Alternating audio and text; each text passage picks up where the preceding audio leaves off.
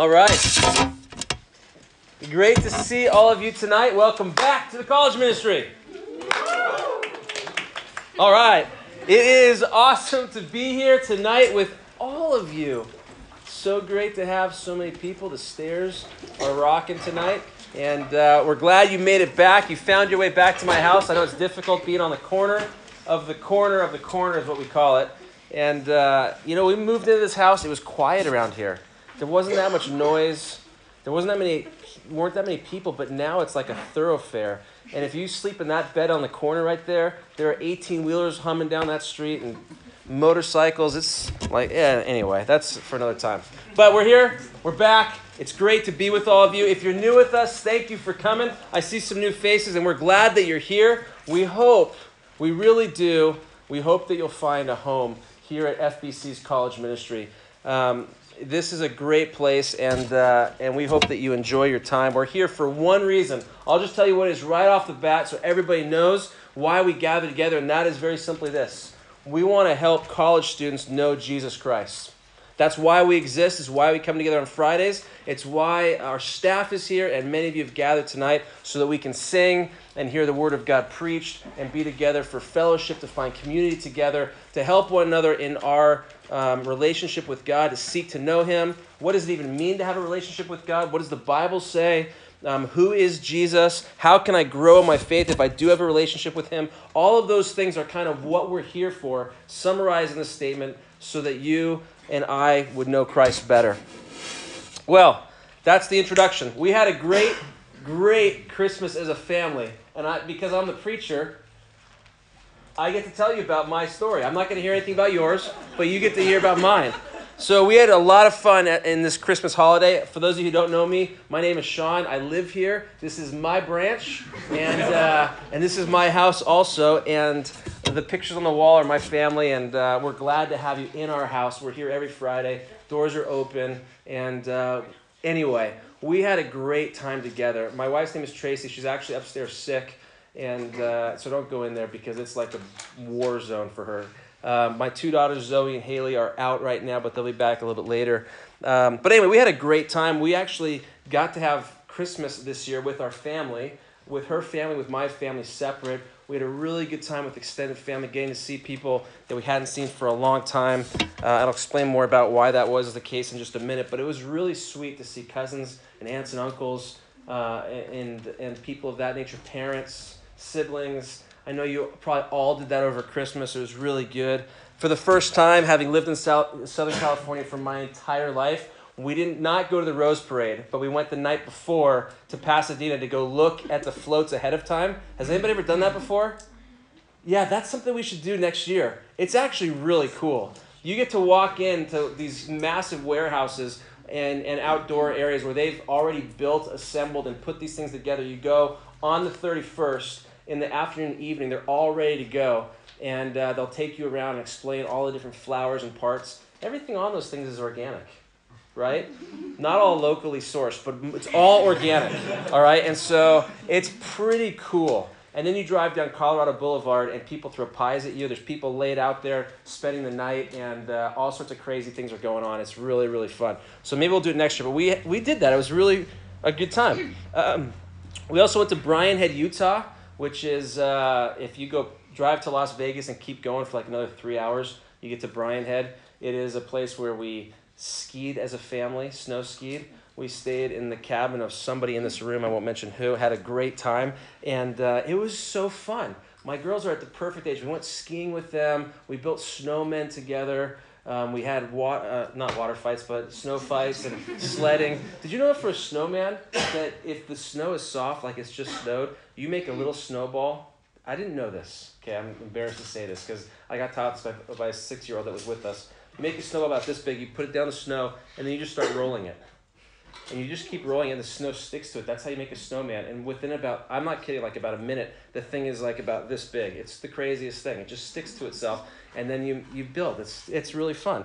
Anyway, we had a really good time. I went with we brought a friend from high school, my high school. That's like 20 plus years ago. He has 5 kids, and we just had a blast together. And then just this last weekend, our family went and attended our junior high and high school winter camp. which was up in the local mountains. I had the privilege of preaching to the high school students, and it was just a really good time. I preached out of the Sermon on the Mount. The series was The Pursuit of Happiness, and we walked through Jesus' message about how happiness is possible in our lives, about how happiness is hard because of our sin. We kind of screw things up. How happiness is found ultimately in the person of Jesus Christ, and how happiness is a choice that you must decide to follow him with your life. And we had a great time. Some people professed Christ for the first time. A lot of students looking at their lives saying, I need to make changes because I've been living in sin. I want to follow Christ more closely. And so it was just a really, really good time away. Now, all of that being said, the biggest event for me of the entire time, the whole holiday season, was really the fact that this was the 1-year anniversary of when I fell and cracked my skull, which was 2 days before Christmas last year. And many of you know the story. I passed out, cracked my skull on a urinal. I ended up with cerebral, I know it's kind of weird, funny, stupid story, but I had brain fluid leaking out my right nostril, straight out to the ground, and I spent a week in the ICU. It's not the best way to spend your holiday. I was in there, checked into the hospital on Christmas Day, checked out on New Year's Day. Not a lot of fun. It was pretty unexpected. You know, one day you're in the best shape of your life running 10 miles and feeling great. The next day you can barely even get up out of bed. And it's just crazy. Tube in your back and couldn't even hardly walk. You go from total control of your life to no control at all. Again, really scary time. I didn't know if the hole in my head that the brain fluid was leaking out of would heal. That was inside, by the way. There's a bag that holds your brain called your dura, right? D-U-R-A. All right, and somehow I had punctured that, and it was leaking out through that.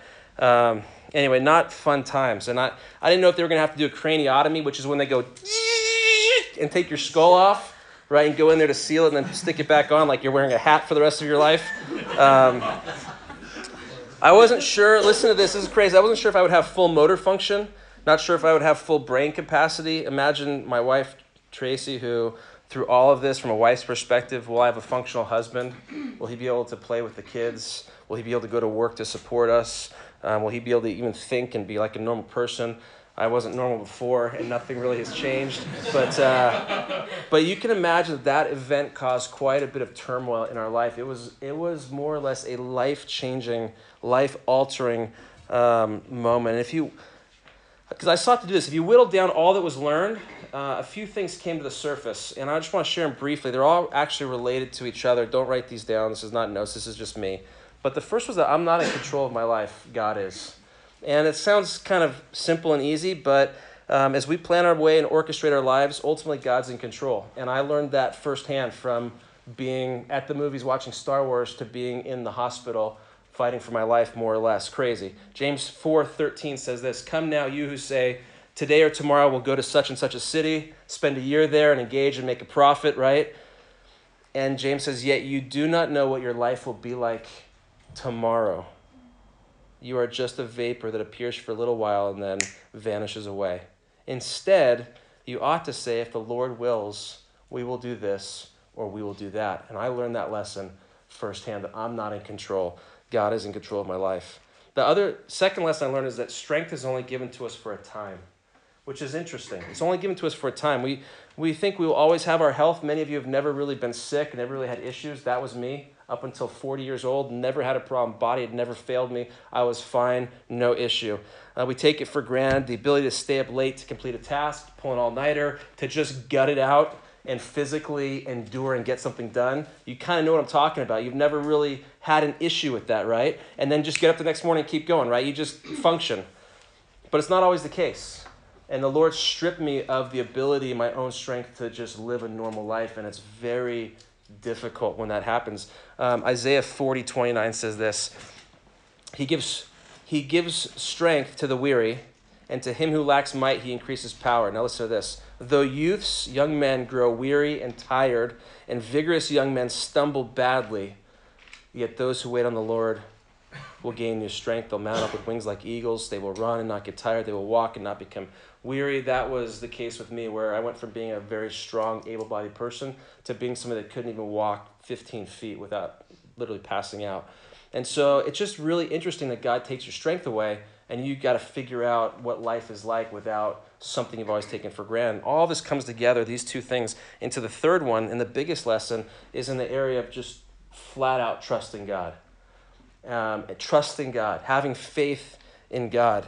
And it can be so hard to do because you think, or this is how I think, I'm strong, I'm intelligent, I'm capable, I can get things done.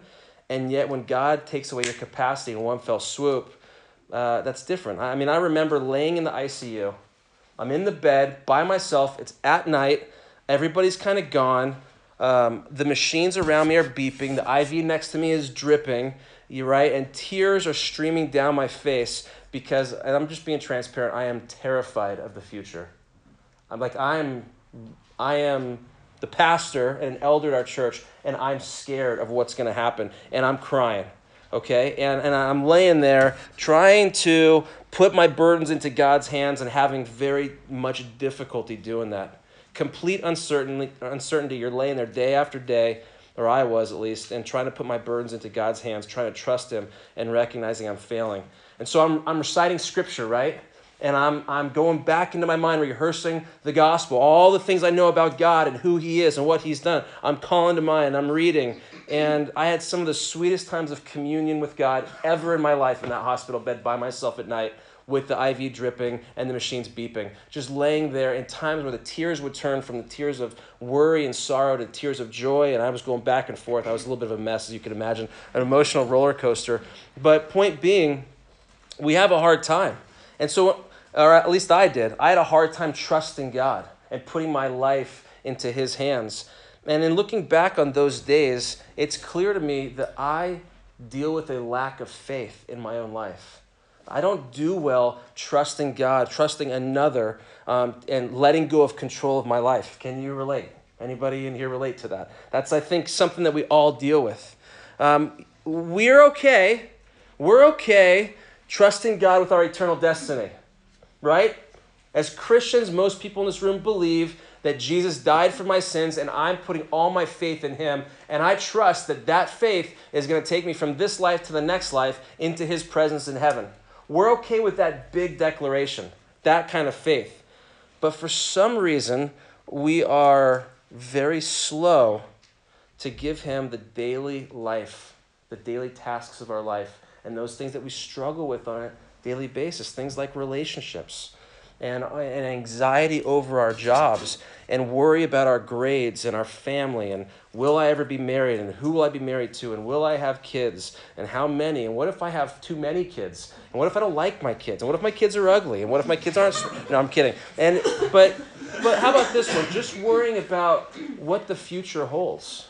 Like what's going to happen from this day to the next day? Some of you are, and many of you are at a point in life where there are big decisions that are looming and things that are going on right now, whether it's family or work or relational or school or anything. There's a lot of things going on. I don't really know how I get from here to that next point. And it's not as clear as we'd like it to be, right? It isn't. And ultimately, this is the issue of faith. And the same way that I was struggling laying in that hospital bed, we all struggle with an issue of faith and of trusting God. We know that God has numbered every one of our days. That's what the Psalms tell us. And he's working everything out for our good. That's what Romans 8 tells us. But he has not given us the exact blueprint for our lives. Bummer, huh? Because it'd be nice if you could open a book and go, page 17, section 3, paragraph 4, there it is. I'm going to marry this person. Wouldn't that make things a lot easier? I am going to move out of my house on this day, and I'm going to get this job, and I'm going to have to go through these 3 interviews, and then it's going to hit, and I'm going to make da-da-da. Wouldn't that be nice if God gave us all of that? Does he? He doesn't, right? Because he's asking us to live this life by faith and not by sights, right? That's where we are as human beings who are finite and not in control of everything as we deal with an infinite sovereign God. He asks us to trust him as his children, that he has worked out every detail, that he is in complete control, and he's saying, come under my plan, come under my sovereignty, and know that I have it all worked out, and trust me, right? Psalm 73 says the nearness of God is our good. Being close to God, being part of his family is our good. And yet we struggle with this because big things, we got it. I want to go to heaven, I trust God. But in this life, on the daily choices, it's really difficult to live by faith. And so this semester, we come to a new study, right, that's going to take us, believe it or not, the whole entire semester. And the topic of this, can you guess what it is? One word. It's the topic of faith. That's right. In fact, I titled this series so far, Faith. How's that for creativity? All right, and I'm excited because we're going to dive into this study and hope that we will see areas in our life that need to change. Some of you in this room are not a Christian. You came tonight, you don't know much about the Bible, you don't have a relationship with God. We're going to open God's Word and show you what he says about how to have a relationship with Jesus Christ. We're going to show you how it's not about all your good efforts and actions, but about faith in his work on the cross on our behalf. And we'll get into all these things, but this is going to be great. So we're going to walk through one single chapter. All right, it's not a topical message. One single chapter of the New Testament that deals with the topic of faith. The most crystallized place, the summary of all of faith in the Bible is found in the book of Hebrews in chapter 11. Okay, so go ahead and open your Bibles there. Tonight's message is just a simple introduction. Just something to get us going looking at this topic. Got it? Hebrews 11. It's a cool topic. I'm going to tell you a little bit about it before we dive in just a minute, but let me just say it this way. Hebrews 11 is all about Old Testament saints. It just references all these guys and gals that are alive and dead that live by faith. So this is kind of cool because Chris Ike, he arm wrestled and beat me and said, Sean, we got to get into the Old Testament. And he's been asking me for 2 years, and he's right. And so this is my way of dipping a toe in the Old Testament by saying we're still in the New Testament, but every week our messages are going to be rooted right in the Old Testament, which is going to be awesome. So Hebrews 11 is called the Hall of Faith chapter, and I want you to understand that we're jumping right into the middle of the writer of Hebrews. We don't know who wrote the book. But right into the middle of his thought. We're not going to look at chapters 1 through 10. I'm not even going to reference chapters 1 through 10. I just want to tell you very simply the theme of the book of Hebrews so you have an idea of what's going on here. The theme of this book is comparing a bunch of different things, the old and the new, old covenant, new covenant, the high priest in the past versus our current high priest in Christ, a bunch of different things, old sacrifice, new sacrifice. Can I just say it this way? With all of this, here's the theme of Hebrews. Jesus is better. Okay? Jesus is better than all of those things. And if you read those first 10 chapters, you'll see what I'm talking about. He's better than the angels. He's better than the old covenant. He's better than the old high priest. He's better than the old sacrifices, and on and on and on. It talks about the supremacy of Jesus Christ in our lives and in our salvation. Chris, is that enough for an introduction of like a context? That's solid. Okay, perfect. That's all you're getting. Now, what I'd like to do tonight is just introduce the first couple of verses. And we're going to spend a good length of time reading this entire chapter, all right? I think it's important to start there. And so I'm going to ask you to do something that we haven't done for a while, but that I think is important to show respect for the Word of God. We're going to actually read all of Hebrews chapter 11, and I'm going to ask you to stand as we read it. So go ahead and rise to your feet, and I want... As your legs are tired and you're thinking, why am I standing? It's in honor and respect to the Lord Jesus Christ and his word. But I want you to concentrate and focus on this. Don't just let the words go by and follow them on the page.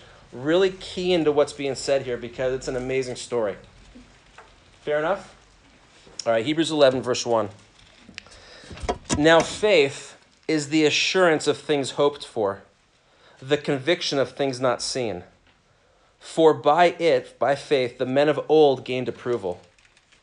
By faith, we understand that the worlds were prepared by the word of God, so that what is seen was not made out of things which are visible. By faith, Abel offered to God a better sacrifice than Cain, through which he obtained a testimony that he was righteous, God testifying about his gifts, and through faith, though he is dead, he still speaks. By faith, Enoch was taken up, so that he would not see death, and he was not found because God took him up. For he obtained the witness that before his being taken up, he was pleasing to God. And without faith, it is impossible to please him. For he who comes to God must believe that he is, and that he is a rewarder of those who seek him. By faith, Noah, being warned by God about things not yet seen, in reverence prepared an ark for the salvation of his household, by which he condemned the world and became an heir of the righteousness which is according to faith. By faith, Abraham, when he was called, obeyed by going out to a place which he was to receive for an inheritance. And he went out, not knowing where he was going. By faith, he lived as an alien in the land of promise, as in a foreign land, dwelling in tents with Isaac and Jacob, fellow heirs of the same promise. For he was looking for the city which has foundations, whose architect and builder is God. By faith, even Sarah herself received ability to conceive, even beyond the proper time of life, since she considered him faithful who had promised. Therefore, there was born even of one man, and him as good as dead at that, as many descendants as the stars of heaven in number, and innumerable as the sand which is by the seashore. All of these died in faith without receiving the promises. But having seen them and having welcomed them from a distance and having confessed that they were strangers and exiles on the earth. For those who say such things make it clear that they are seeking a country of their own. And indeed, if they had been thinking of that country from which they went out, they would have had opportunity to return. But as it is, they desired a better country, that is a heavenly one. Therefore, God is not ashamed to be called their God, for he has prepared a city for them. By faith, Abraham, when he was tested, offered up Isaac. And he who had received the promises was offering up his only begotten son. It was he to whom it was said, "In Isaac your descendants shall be called." He considered that God is able to raise people even from the dead, from which he also received him back as a type. By faith, Isaac blessed Jacob and Esau, even regarding things to come. By faith, Jacob, as he was dying, blessed each of the sons of Joseph and worshipped, leaning on the top of his staff. By faith, Joseph, when he was dying, made mention of the exodus of the sons of Israel and gave orders concerning his bones. By faith, Moses, when he was born, was hidden for 3 months by his parents, because they saw he was a beautiful child, and they were not afraid of the king's edict. By faith, Moses, when he had grown up, refused to be called the son of Pharaoh's daughter, rather choosing to endure ill treatment with the people of God than to enjoy the passing pleasures of sin, considering the reproach of Christ greater riches than the treasures of Egypt, for he was looking to the reward. By faith he left Egypt, not fearing the wrath of the king, for he endured as seeing him who is unseen. By faith he kept the Passover and the sprinkling of the blood, so that he who destroyed the firstborn would not touch them. By faith they passed through the Red Sea, as though they were passing through dry land. And the Egyptians, when they attempted it, were drowned. By faith the walls of Jericho fell down after they had been encircled for 7 days. By faith Rahab the harlot did not perish along with those who were disobedient, after she had welcomed the spies in peace. And what more shall I say? For time will fail me if I tell of Gideon, Barak, Samson, Jephthah, of David and Samuel and the prophets, who by faith conquered kingdoms, performed acts of righteousness, obtained promises, shut the mouths of lions, quenched the power of fire, escaped the edge of the sword, from weakness were made strong, became mighty in war, put foreign armies to flight. Women received back their dead by resurrection, and others were tortured, not accepting their release, so that they might obtain a better resurrection.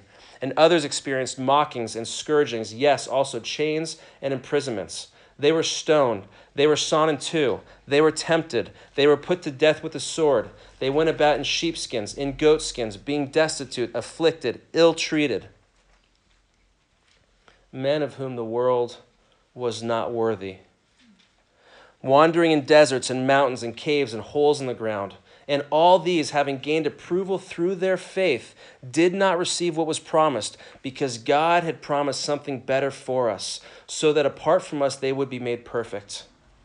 Therefore, since we have so great a cloud of witnesses surrounding us, let us also lay aside every encumbrance and the sin which so easily entangles us, and let us run with endurance the race that is set before us, fixing our eyes on Jesus, the author and perfecter of faith, who for the joy set before him endured the cross, despising the shame, and has sat down at the right hand of the throne of God. For consider him who has endured such hostility by sinners against himself, so that you will not grow weary and lose heart. You can be seated. And I feel like I can close in prayer. That is our text for the semester. And again, if you're new with us, this is all we do. We open the Bible and we walk verse by verse through the Bible, seeing what God says about who he is, who we are, and how we can please him. And so this is it. We've got a lot to learn in this, and I'm excited to be with you and to bring the text to you. I'm going to only make a couple of comments tonight, and we're going to actually finish pretty quick with this. I have 3 questions I want to ask you just to introduce the topic, and then we're going to be done. It's an introduction, so I don't have to go long, which is good. All right, so here's question number 1. Do you know what faith is? Do you know what faith is?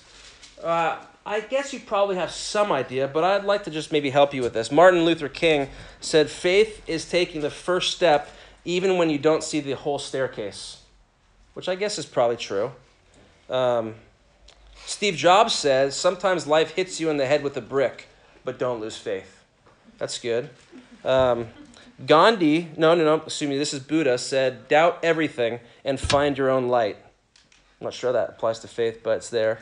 A guy named Robert Anton Wilson said, belief is the death of intelligence. He was an atheist. Belief or faith is the death of intelligence. And Friedrich Nietzsche, help me? Thank you. Said, a casual stroll through the lunatic asylum shows that faith does not prove anything. And of course, you know this one, all the world is made of faith and trust and, who got it? And pixie dust. And pixie dust, said by Peter Pan. There you go. So what exactly is faith? How do we define it? Webster says faith is complete trust or confidence in someone or something. It's actually a pretty good definition. Faith is complete trust or confidence in someone or something. The Urban Dictionary thinks that faith is a girl. She is, quote, the most kindest person you'll ever meet. She has a great sense of humor. She's fun to hang around. She's beautiful inside and out. Or their Urban Dictionary definition 2 says faith is belief in something that either has no or very little evidence in support of it. In some cases, faith can run contrary to some or even much evidence. All right, so there's all sorts of different things, but what does the Bible say about faith? And this is the clearest definition here in verse 1 in the entire New Testament. It actually defines faith for us. If you ever wondered, how do I define what faith is? Hebrews 11:1 does it for us. Look down there at the text with me really quick. It says, now faith is the assurance of things hoped for, the conviction of things not seen. This text tells us that faith is not wishful thinking. It's not a longing for something to happen in the future. It's not, I'm just going to have faith that I really trust that you're going to pass that test. Yeah, that doesn't work so well if you don't know the material, right? You can really hope for something and really have faith that it's going to be okay, but that's not what this is talking about, all right? Look back at the verse. It's an assurance, the verse says. It is the assurance, and it is the conviction right there. Those are 2 pretty strong words in the New Testament. Assurance is translated or can be interpreted, defined as substance or reality. Now, faith is the substance of what you hope for. Faith is the reality of what you're hoping for. It's what provides the basis for your trust. It is almost like the gravitas, like the proof of it. That's your faith. The thing that you're hoping for, the thing that you need more than anything that you can't really, it's not really there. This is the reality of it. This is the substance of it. I know that's a little bit esoteric, but that's okay. What about the conviction there of things unseen? Conviction can be translated as the word evidence. And it's the proof. It's to be convinced to the point of action. So where the first one, the assurance, is saying, I understand it in my mind. I get it. Like I'm convinced of this thing. The conviction of things not seen is something that's more, that says, I'm actually willing to act on this. All right? So the conviction there is saying, even though I can't see it, it's the conviction of what you have not seen. Even though I cannot see it, this is where I'm willing to stake and put my hope and my trust. Things that aren't visible to the naked eye. So it's like if we were, let me define faith this way. If I was to take this piece of paper and roll it up like this and create, what do you call one of these things? You look through? I don't know, whatever this is. Okay, this device. So imagine that I'm standing on the seashore and I'm looking out across the ocean. And as which is an amazing thing to do, right? And I'm looking out over the water, and I can't see. There's nothing there, right? Just blue sky, nothing but blue sky. And, right, looking at me, all that. So then I take something like this, but there's probably an actual lens in here or something that when I stick this up to my eye, I realize, wait a second, there's an island out there. And if I look through this, I can actually see that island, that there are palm trees, and there are coconuts, and there's a waterfall, and it looks like there's a drinking fountain with yoo-hoo coming out of it, and all sorts of goodies over there, way over there on this island, right? Wouldn't that be cool if there was a drinking fountain with yoo-hoo? Okay, anyway, now here it is. This is what faith is. Faith is the vehicle or the tool or the thing that we have in our life that allows us to see what we cannot see with our normal eyes. Okay, you're never going to see God, all right? There will not be a flash of lightning that tells you, oh yeah, I need to give my life to him. Oh yeah, now it's time for me to get serious. Not ever going to happen, all right? These things are not seen, okay? But faith is the ability, the God-given ability to trust in the thing you cannot see. That's what faith is. So now, through faith, I can actually see what's out there on the other side. Does anybody want this? No, I'm just kidding. That's what faith is. Spurgeon said it this way. He talks about the reality of faith. Spurgeon's an old-time preacher, died about 100 years ago. But he said, if there's a fire in the upper room of a house, and there's people gathered on the street below, but there's a child in that upper story stuck in there because of the flames, how is he to escape? Okay, so he can't get down the stairs, and if he jumps, he's going to die, right? Because he's going to hit the ground and whatever. But now a big, strong man comes and stands just down in front and says, hey, jump and I'll catch you.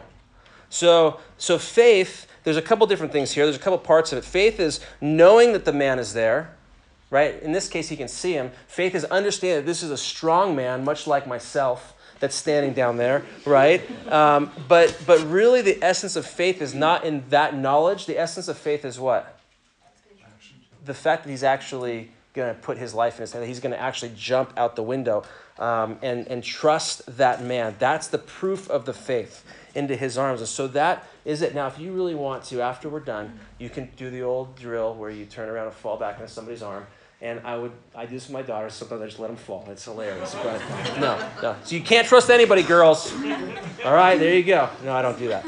But anyway, the proof of your faith is in the action, the conviction of things unseen. It's the assurance of what you're hoping for, the writer says, but it comes in this conviction that I'm actually willing to put my life out on what I believe. All right, are you following me? So that's question number one. What is faith? Question number two. Is Old Testament faith and New Testament faith different? I couldn't think of a better question here, so we'll just work with this because sometimes we think like, well, what did they do in the Old Testament? Was that different from what we do today? Like, how did they function versus us? Because the Old Testament seems so much different from the New Testament, and I don't understand all those pieces. And what the writer says here in verse 2 is he says that for by it, look at verse 2, by it, what's the it? Anybody? By faith, the men of old gained approval. So here's the point. There is no difference between the way that you are saved and the way that you are to live your life versus somebody before Christ in the Old Testament. The Old Testament saints and the New Testament saints function the exact same way. That's what this chapter says. Both live by faith to gain the approval of God. And this chapter in great detail shows these men and women lived not by what they could see, but by what they could not see. And that's faith, right? That's how they gain their approval. Look at verse 6. It says, this is how they pleased God, by faith. Without faith, it's impossible to please him. So the pathway to God has never been through works, always through faith, even before the cross of Jesus Christ. Over and over again in the Old Testament, we see examples of this. So look in the passage. You've got Abel, Enoch, Noah, Abraham, Sarah, Isaac, Jacob, Joseph, Moses, Rahab, Gideon, Barak, Samson, Jephthah, David, Samuel, and we're going to add Rakshak and Benny, Elisha, and a few more into this that are alluded to, and we'll talk about them. But all of these people, none of them are perfect. They were all just normal individuals, a lot like you and I, trying to live their lives for God, trying to do the right things. And they were put into circumstances where they had to make decisions. Am I going to trust God, or am I going to live my life the way that I think that I should? But they're not perfect. Abraham lied, right? Twice. Sarah doubted God and even laughed at God.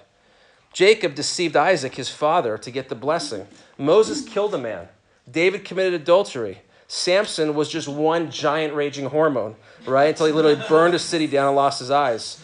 Jephthah made this crazy vow where he said, hey God, listen, if you deliver my enemies into my hands, and guess what? Whoever comes out of my house, the first person comes out of my house, I'll offer them as a sacrifice to you. And I'm going to kill them and offer them as a sacrifice. So he goes and fights this battle, and he comes back having declared victory. And who comes out of the door but his one and only child, his daughter, with tambourines celebrating. And he's stuck, having made this vow that we call Jephthah's foolish vow, right? He's stuck. But he did it. Anyway, that's we'll get there. It's a crazy story. Point is there's a ton of imperfection in men and in women of the Old Testament and in us. And here's the deal. They didn't live perfectly, and they sinned, and they knew it. And they were in a point where there was no Messiah. There was no Savior. And so they were not looking back like we do. They were what? They were looking forward in time without knowing what was coming, but holding on to the promise of God. All the way from Genesis chapter 3, the very beginning, there were whispers in the Old Testament and shadows all the way through the book talking about this coming Redeemer, talking about this conqueror who would come, talking about this king who would come, talking about a man who would come and rescue all of us from our sin. And so in the Old Testament, they're looking forward to this Messiah, all the promises of God. They're waiting and they're living by faith, knowing that their actions aren't good enough. And so they're trusting that this future, this man would come, live the life they could never live, person of Jesus Christ, die in their behalf. They didn't even understand all of this, and that they would have forgiveness through that. So all that's in faith. So here's my point. The Old Testament, where it says there in verse 2, the men of old gained approval. They were approved by God. How? By faith, right? By faith in the finished work of Christ. They didn't receive the end of all this. If you look at verse 39 of Hebrews 11, towards the end, it says, all of these, having gained approval through their faith, what we're talking about, did not receive what was promised. Okay, so all of these guys died looking forward to the hope of Messiah coming, but no actual seeing it with their eyes and understanding that they were there. Now, back to the question. Is Old Testament faith and New Testament faith different? The answer? No, they're the same. And I already answered this, but let me say it again. In the Old Testament, all of those people that recognized that they were sinners and that they needed a Savior were looking forward to the coming of Jesus Christ, looking forward to that single sacrifice that would take away sin. By faith, they were waiting. They died without receiving that promise. They died trusting that if they put their faith in this coming Messiah, God would see that and give them approval and take away their sin and let them have a relationship with Him, be with Him in heaven. The cross comes. Right? Jesus lives, Jesus dies, Jesus is risen again, Jesus is the conquering king. He comes to put sin away, all the things that were promised in the Old Testament. And then fast forward to today. What do? They're looking all the way forward to the cross. We're doing what? Same thing. We're just looking backward. Almost easier for us because we see the finished picture. We've got the whole of the Bible. We understand the thing that it says in 1 Peter that angels didn't even understand. They're looking down trying to figure out what's going on. Old Testament saints not fully getting what this was, just trusting that God was going to do it. We have the finished, complete work of the Bible. We can look back and go, I get it. And now I can live by faith. It says in 1 Corinthians 13, for now we see in a mirror dimly, verse 12, but then we'll see face to face. So even for us, we only understand part of the picture. Okay? Now I know in part, but then I will know fully just as I've also been fully known. And I love this. You'll recognize this verse. It says this, but now faith, hope, and love abide these three, but the greatest of these is love. You guys recognize that verse? Right? Faith, hope, and love. There's bumper stickers and things and all sorts of crazy quotes and everything else. Do you know why love is the greatest of those three? Have you thought about that? Faith's important, and so is hope, right? Why does it say the greatest of these is love? Here's the reason. Because there's a day coming where faith will become what? Sight. And there will be no more faith. There will be no more reason for faith. When we stand in the presence of God, faith will be gone forever. We don't need it. We are there with Him, seeing it and experiencing it. What about hope?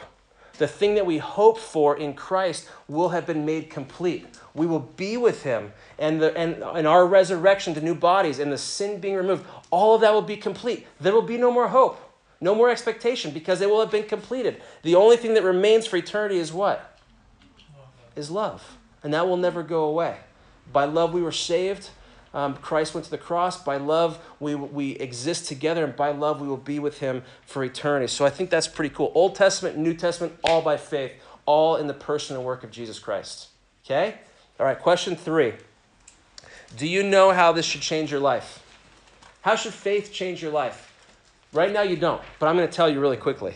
It's pretty simple. It's in chapter 12, and that's why I read. You're like, oh, we're finally done. Then I kept reading. You're going, oh my goodness. But that's just 3 verses. You kooks. Okay, so look at 12:1, because he tells us, how should this change our life? What impact should understanding faith from these Old Testament saints, how should that motivate and change us? Look at chapter 12. He says this, let us then lay aside every encumbrance. So if you truly understand what's happened in this hall of faith and this cloud of witnesses that's surrounding us, that's literally like in the stadium, in the stands, looking down on us, and we're now running the race. He says, get rid of the encumbrances and the sin that entangles us, and then let us run with endurance. Go after it, he's saying, fixing our eyes on Jesus, the author and perfecter of faith. Put aside your sin and look to Jesus and let that spur you on.